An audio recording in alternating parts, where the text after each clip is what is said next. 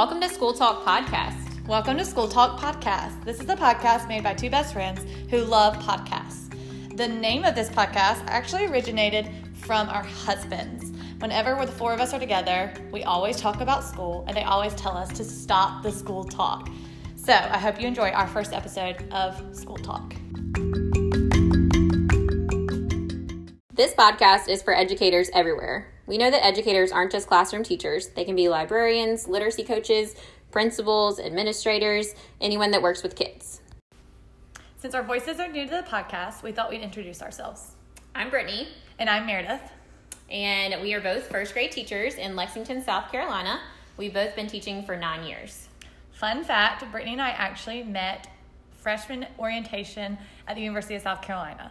So you know that awkward time where you don't know anybody, you sign up for your classes and get a tour. Well, I sat next to this girl, and we've been best friends ever since. And we've also been roommates. So needless to say, we've known each other for a little while now, or a long time. And even though we have a lot of the same theory going to college together, we both have personal experiences that have shaped who we are as educators, as well as teaching in different schools. So yes, we have a lot of the same theory, but different experiences.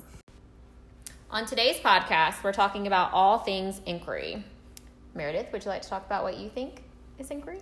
Sure. So in my learning of inquiry, I feel like it is an approach when kids come to their own understanding rather than the teacher telling them the information. It gives them a space to be curious and to ask questions, and that's where their learning comes from. What do you think, Brittany?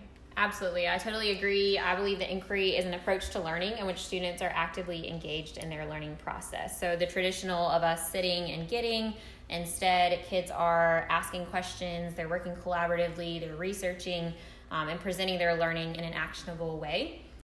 So I heard you say it's not a sit and get or a lecture. So if the teacher is not up there giving the students information, what is the teacher doing?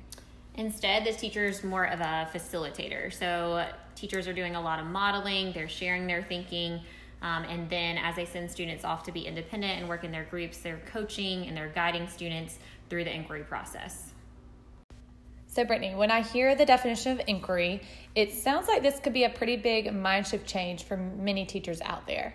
So why should we be teaching with inquiry? That's a great question, Meredith. As teachers, it's our job to prepare students for a world that looks much different than the one we live in today. We need to engage students in a learning environment that embeds the 4 C's of communication, collaboration, critical thinking, and creativity. The inquiry process covers these 4 C's. Not only does it prepare students for a changing world, it transforms our classrooms into authentic communities that encourage students to be engaged and global citizens. I 100% agree. I listened to a podcast the other day, actually by Angela Watson. It's called Truth for Teachers, and her episode was called Using Inquiry to Help Develop Critical Consciousness in Students. And that word critical consciousness has kind of stuck with me. I think it means to teach kids how to think. Isn't that what we want to do in our classrooms, is teach kids how to think, not just sit and get our content, but teach them how to research, how to think for themselves. And I think that's going to make the world a better place. Okay, now that we have some of this heady theory behind us of what is inquiry, let's now dive into what does it look like in a classroom. Brittany, let's walk through what does it look like in an elementary school classroom, a middle school classroom, and even a high school classroom. These examples we're going to share with you today came from a book called Comprehension and Collaboration, Inquiry, Circles, and Action, written by Stephanie Harvey and Harvey Daniels. And it gave us several different examples we're going to share. The first one we want to talk about is the kindergarten classroom we read about. This was such an exciting read because this is the kind of classroom I want to be in as a teacher and a student. So let's walk them through what that looked like. This was a kindergarten classroom doing a unit on Antarctica. And before they kind of start, or as they started, I noticed the teacher was just noting down what do the kids think they knew. I love that she worded it like that. She says, what we think we know. And they made a list. And the reason she chose that wording is what do we think we know is to introduce them to misconceptions. There are some things that they know that are probably wrong. They attached a read aloud about do polar bears live in Antarctica. And it really just let them understand that even though they knew a little bit about Antarctica already, some of those things may not have been true. Absolutely. One thing that I really liked that they brought our attention to was just really finding like visual rich images to really show students, because there's a lot to be learned through that. to build their background knowledge about a standard. So I feel like they did a really great job of laying out what the beginning of the unit was like to build their background knowledge. And then they did a lot of modeling over and over about how to draw and write about new information. So they were modeling their thinking and then sending students off to do their own thinking for the day, and then they would spend each day sharing about what they learned. So really helping the students understand Antarctica as a place. And in a kindergarten classroom, it's kind of hard for me, teaching first grade, to know how my kids are going to take notes because their reading and writing skills just aren't at a note-taking level yet. But I know by seeing this example, it helped me understand. They just had a paper, and it had sentence starters on it. So it was like one piece of writing paper, and it said, I wonder, ... And things they were wondering about Antarctica, or I noticed, and they filled in the sentence, or I learned, and they were able to, it's a big picture box and just like one line of writing. And so that helped me understand like that's note taking for a kindergarten class. And they were keeping their thinking and making kind of a book about what they were learning so far. So that helped me as an early childhood educator understand note taking at an inquiry. And then it felt like in the unit, then she started modeling how do we get our questions answered. She modeled we can read to find our answers, or we can view a picture on how to answer our questions, or we can talk to someone who's an expert on the subject matter. So I felt like a lot of this was her modeling how to research. I agree. She did a lot of modeling, and I love how she really came up with her own wonderings first and then led the kids through like making a list of their own wonderings. One thing that really stands out to me about inquiry is just the choice that students have. They're allowed to choose what they want to investigate more, and they're working collaboratively with students in their class that also want to know more about the same topic. So I love the choice in there. It makes kids be a lot more engaged and more excited about what they're learning, and it just gives them a more authentic purpose for why they're learning. And I think a big part of that is what you said, is the teacher modeled her curiosity, first off, of what she was wondering about Antarctica, and I feel like that is vital for inquiry. Another thing they did is they had a place in the room where they could post their learning, but also their questions. The example in the book we read had, a student created penguin, and they would put their thinking about penguins on there. So I really appreciated seeing a place in the room that helped the curiosity keep going, helped further their curiosity, but also give them a place to put their thinking down too. And she called it a researcher's workshop. I absolutely love that name. Yeah, and we'll talk a little bit more about that later. But then it kind of dived into small inquiry circles. So they kind of picked a part of the Antarctica topic that they wanted to research more. And they were to research more after her modeling and to create a poster. Yeah, and so the students, once they created their poster, they actually shared it with other classes in the school. And what really stood out to me is the kids being like so excited for other kids to come in and like listen to their presentation and then to leave them feedback and ask even more questions. It gave the kids like a really authentic audience to really work on their project for. And I love how she talked into how to help kindergartners like figure out how to present their material. She talked about modeling, and she talked about going to look at other students and noticing how kids and other grade levels in the hallway, their displays, they're labeling their work. And then she also talked about how like hold on to previous year's examples to share with kids as well.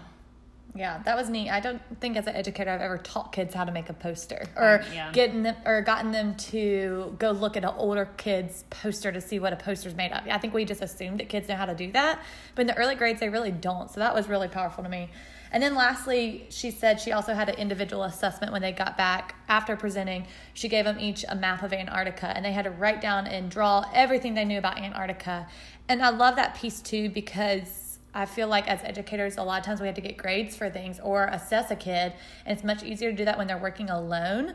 And this allowed for her to assess her kids individually, but also allow them that collaboration that's so vital. Absolutely. Now let's jump over to middle school. And the really cool thing about inquiry is regardless of the grade level, the process looks the same or very similar at least. I love how in the book Comprehension and Collaboration, there was a quote that says, you simply can't ask a very good question about something you know little about. So once again, when you start a new inquiry unit, really thinking about how to build students' background knowledge. And we can do this by interacting with multiple forms of text and videos, picture books, podcasts, and just having the students really take the time to talk about it, build a content word wall, and begin to start asking questions. And once they've done this, having students really narrow in on what they want to learn more about and thinking about the questions that they have that they want to research even deeper into. And then once they have researched deeper, thinking about how they can present that information and giving them choice with that of how they want to share their learning, and also trying to help them channel them into thinking about how can I authentically share this and make a change in the world through it. So in the middle school example they gave us, they talked about the human body and how she led an inquiry unit on the 7 systems of the body. So she began by just letting students read articles and newspaper articles and magazines about the different parts of the body. And then they dug a little deeper into which one that they wanted to know more about. So she gave them a survey, and they already started thinking about which one was the most interesting to them and what questions they already had. I loved how in the middle school one, she takes the time to really set ground rules for inquiry groups. She made a chart with them. So every day when they went off to go work in their small groups, they reviewed the chart to talk about what the expectations were. And then she did a lot of modeling of her annotating her thoughts. And so she noticed that her students, that their note-taking was kind of all over the place. It was lengthy. They didn't have much of a focus. So she took the time to really model asking a question before you get started reading, and then using that to kind of help you focus your note-taking to help answer your questions. And the way that the students did that, once they had found their information about their question, they actually published a medical journal, which is a very applicable and practical way to share their learning. And one thing that really stood out to me is she talked about there were 2 kids that were really unengaged. And I think as teachers, we all have students that are like that. So she talked about just being flexible with like what they come up with that they want to know more about and what they want to research more about. She said there were like 2 students. She went over to them on the computer. They were like looking up the NBA, nothing to do with the circulatory system they were supposed to be. And they kind of said that, hey, like our group didn't want to talk about malaria like we did. And so she just let them form their own inquiry circle. And the really cool thing is that they ended up making a connection to the NBA about how there's a program called Nothing But Nets, and it purchases, for $10, they could purchase a net for a bed in Africa to keep the mosquitoes away. And so they were able to like present that to their class and make it just a very actionable, real world project that they could do in their class. So I thought that was really cool that she was able to get her unengaged students engaged again to talk about something that they were interested in. So now let's jump to high school. What does this look like in a high school classroom? Me being a first grade teacher, this was a little hard for me to grasp, but the more I read about it, the more it is just that same format that Brittany was talking about earlier, building background knowledge, asking questions, researching your questions, and presenting. So the one I read about in comprehension and collaboration was called Sugar and Civil Rights. And it actually started with the teacher's personal experience. She had traveled to the Dominican Republic, and on her way to a resort was just astounded by the poverty she saw. And the more she saw it, the more uncomfortable she got with it. And she learned that they're called bateys, I believe that's how you say it, and they're old sugar plantations and sugar mills. And just since the decline in the 1980s, the sugar mills have just gone so downhill, and the Haitians and Dominicans that work there don't even have running water and really just poor working and living conditions, and they live there as well. And she was just really bothered by this poverty. So she knew when she got back to school, she needed to teach about civil rights. And so she used her personal experience to tie in and teach them about civil rights using this example of the sugar plantations. So first of all, she had to build her students' background knowledge. Many of them didn't know anything about the Dominican or even where it was or that it was a country. So she started, just like in the other units, building their background knowledge. And she kind of proposed just 2 big questions as they were learning about it. Why had the working conditions gotten so bad, and who's responsible for this? So why and how? She stated that the kids zoomed right past these 2 big questions and answered so many more. The kids in the class listed their questions on just tons and tons of chart paper. And she said she generally just was interested in every one of those questions, and it showed their personal connection to the topic, which I think is interesting to see through their connections or through their questions. And then she divided it into categories such as health, government, poverty, and things like that to help kind of form these subgroups. And from there is where the small group inquiries started. So students were able to choose their category they wanted to research more, and they asked more questions and researched more. And of course, she was modeling how to do that. She said she ran into a little bit of a dead end because there's not a lot of research out there for this, but she ended up finding a photographer who had visited the same area, and they were emailing him back and forth a lot of questions. So that was a really authentic way to research. And then by the end, she asked the students to make a monologue or a reader's theater to act out what it was like to live and work on a batey.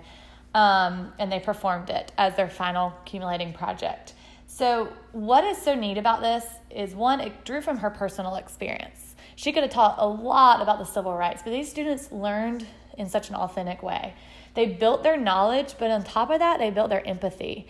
By performing and acting out, they really understood and built some really good empathy. And we talk about that as educators all the time, how our students we teach today don't have empathy, but we can build it into these inquiry units. And I think she did just that.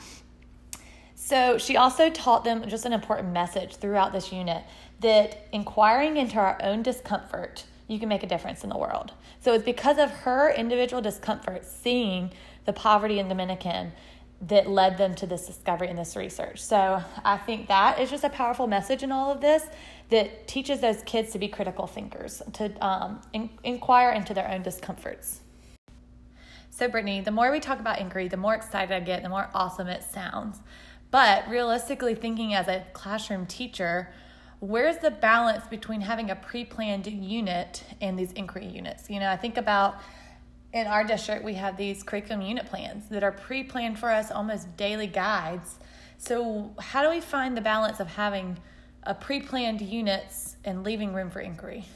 It's a great question, Meredith. And I think we have to look at our standards as a whole and remember that not every standard is best taught through inquiry, but instead we need to think about which one of those standards can we authentically connect to our students' lives, and using those standards to help guide our inquiry units. Also, I think that science and social studies tend to lend better to an inquiry unit, so maybe starting there as a starting place, and then as our years of teaching go on, to find places more and more to add more inquiry in. And we've talked about too, like their projects or their end result being an actionable thing, something that can change the world around them. So when I think about science and social studies, it is about their world around them. So having that last project being something that creates or does something actionable, I think you can kind of start with the end in mind. Absolutely. Now that you've heard all about inquiry, if you're an educator and you're looking to embed more inquiry into your classroom, here's a few suggestions of how you can do that. One suggestion we have is just to celebrate curiosity in your classroom, whether that's a place for them to leave sticky notes or a running list of questions. Just celebrate curiosity, model it and celebrate it. Yeah, I think we're so quick to say, like, go look it up. And instead, we want to make sure that kids have knowledge about how actually to go and look it up. So sometimes it just means that in a time of your unit that you would just stop and look up the question. And so one way to kind of do that quickly is through a micro unit. And a micro unit can be as simple as a kid having a question from their reading and you stop and you look it up on the internet, or you call in an expert in your school, or it might be something that you do over a couple of days, but it's not a full inquiry, lengthy process that we talked about in some of these other classrooms. Another idea we have is just like one question a day. When Brittany and I were planning this, we were talking about just our closing circles at the end of the day. If kids had a place to drop questions like a jar or even a board, and you drew out a question a day, and even if you just simply looked it up on Google, that is keeping the curiosity going in your classroom, but also getting some of their questions answered. And it's also showing them that research isn't hard. It can be done quickly. I see that fitting in very easily from the get-go in a classroom without having to plan a whole unit. Absolutely. I love how you talked about building it into your closing circle, because that would be a great way to end each day before students leave. Another thing we talked about is really try to find a friend to join you in this. This can be a little overwhelming, so having a friend that you can sit down and plan with and think through the units and really back map how you plan to use the units, I think that would be really helpful. So find a friend on your grade level. It might even be somebody else in your school, like a librarian or a counselor, even a school resource officer possibly, just to kind of get a different perspective about how this unit could go as well, and inviting them into your classroom to really help lead the inquiry. I think we talked about in the Antarctica unit, she had our librarian come in, and she said that by the end of it, the kids could see the library as a place for research, which is a really cool understanding for kids to get. I think I'm guilty of just asking my librarian just to pull books for me rather than diving into the whole inquiry unit with us. So I think that person right now is somebody I want to join up and team up with for next year, just to join us in our research and inquiry. So I think that's powerful. Another thing that I love and I want to implement right away is calling it a researcher's workshop. We were talking about science and social studies being so easily can lend itself to inquiry. So what if during those inquiry models you call it a researcher's workshop? I think the kids would become familiar with it. I can even picture that like on our I can statements. When it comes time for your inquiry unit, you call it your researcher's workshop, and just that language helps them understand, okay, now we're diving in and we're researching. So I definitely want to implement that terminology in my classroom. That may be a suggestion for you as well. Yeah, I totally agree. And I think that kids would really, it just already builds the excitement by calling it a researcher's workshop. They're so used to hearing writing workshop and reading workshop in our classrooms. And that also puts the work back on the kids more than the teachers. So I think just helping them bring awareness to that. The other thing we talked about is just being self-aware of yourself as an adult and how we do research. We research all the time to buy a new car or to pick out what kind of food we're going to eat. We look up what new restaurants are in the town that we're visiting that we want to check out. And so just showing kids how we go about that process and how important curiosity is. So listeners, our charge to you today after listening to the podcast is to start with one unit next school year. I know the school year has a lot of questions of how it's going to look. However, we know we're going to be teaching students. And so we challenge you to pick one unit that lends itself to an inquiry unit. Brittany, do you have any in mind for the upcoming school year? Yeah, the one that sticks in my mind right away is our communities unit that we do at the very beginning of the year. I think that would be a great one for an inquiry project.